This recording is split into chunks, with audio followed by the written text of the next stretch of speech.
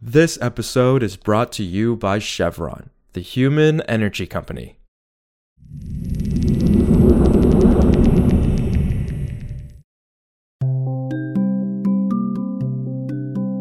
This is Politico Energy. I'm Josh Siegel. Let's make this clear from the jump. President Joe Biden isn't coming for your gas stove. The Biden administration and Democrats have insisted that fears of a federal gas stove ban anytime soon are unfounded. But conservatives began championing gas stoves in their latest culture war last week. That's after an article came out about a potential gas stove ban from the Consumer Product Safety Commission, which regulates a range of consumer products for safety and health risks. Here's the thing. Scientific evidence points to a link between a higher risk of respiratory problems and gas stoves, and nationwide since 2019, state and local governments have begun implementing bans. Almost 100 cities have enacted some form of a gas ban, and just last week, New York proposed it would be the first statewide ban on gas stoves in new homes and apartments.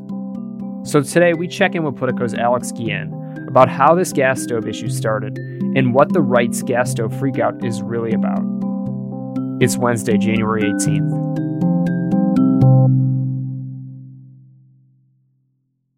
So, Alex, there's been quite the freakout about gas stoves in the last few weeks, even though President Joe Biden and Democrats have said they're not going after them in any federal policy or legislation. So how did this all start then? Yeah, so last Monday, Bloomberg ran a story after they talked to one of the commissioners on the Consumer Product Safety Commission about an upcoming sort of inquiry they're going to be doing about gas stoves and potential health risks from that. It's something that public health advocates have been worried about for a while, and there have been more and more studies lately. But there's still a lot of questions about it, and so it's something the commission is going to look into. But what Bloomberg did was the headline they ran said that the commission is considering a federal ban on gas stove sales, which is technically true, but is easily the most extreme option that the commission might ultimately end up going with.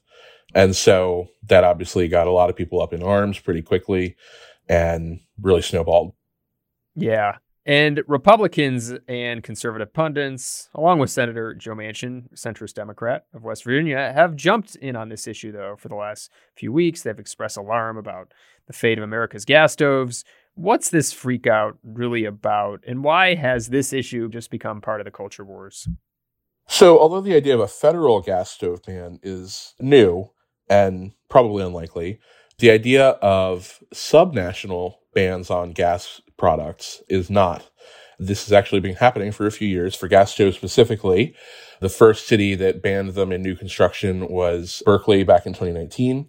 And almost 100 other cities and communities around the U.S. have followed suit since then, including a few major cities like New York, San Francisco.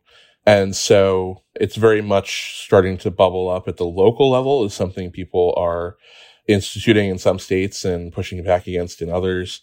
The idea of a federal ban really tapped into that kind of concern, even though it's all happening at really the municipal level at this point. There are other areas where states are moving on. Natural gas-powered appliances, for example.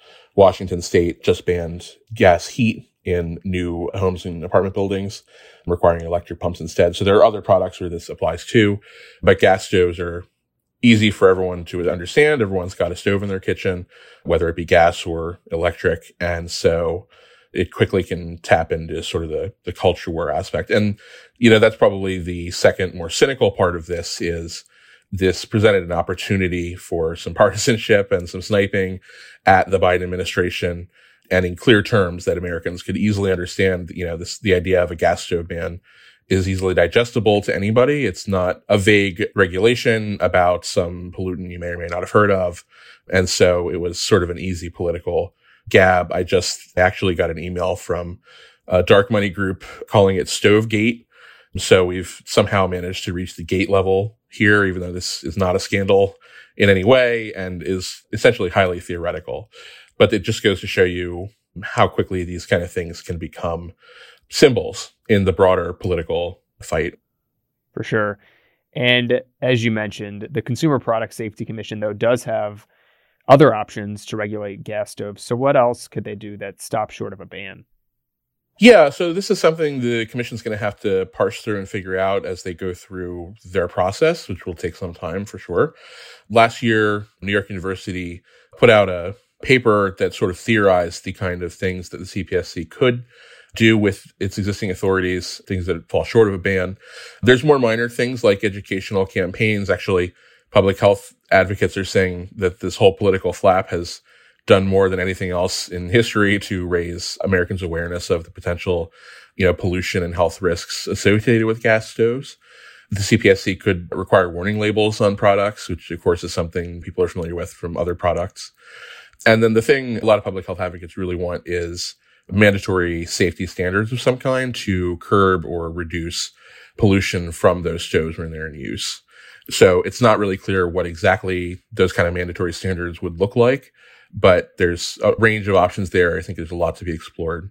And of course, this kind of thing falls under the CPSC jurisdiction because it's a product. It involves indoor air quality, which is outside the purview of EPA and its usual pollution rules that I'm on here talking about.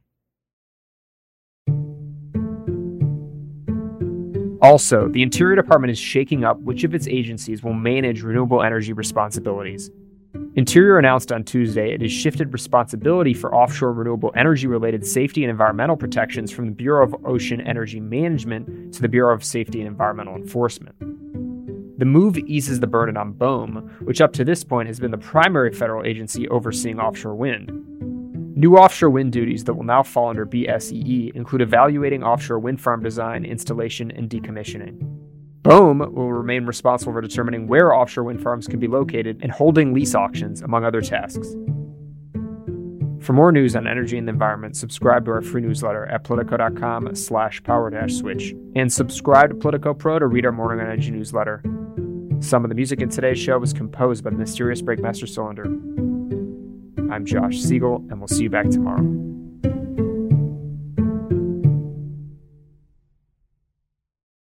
This episode is brought to you by Chevron, the human energy company.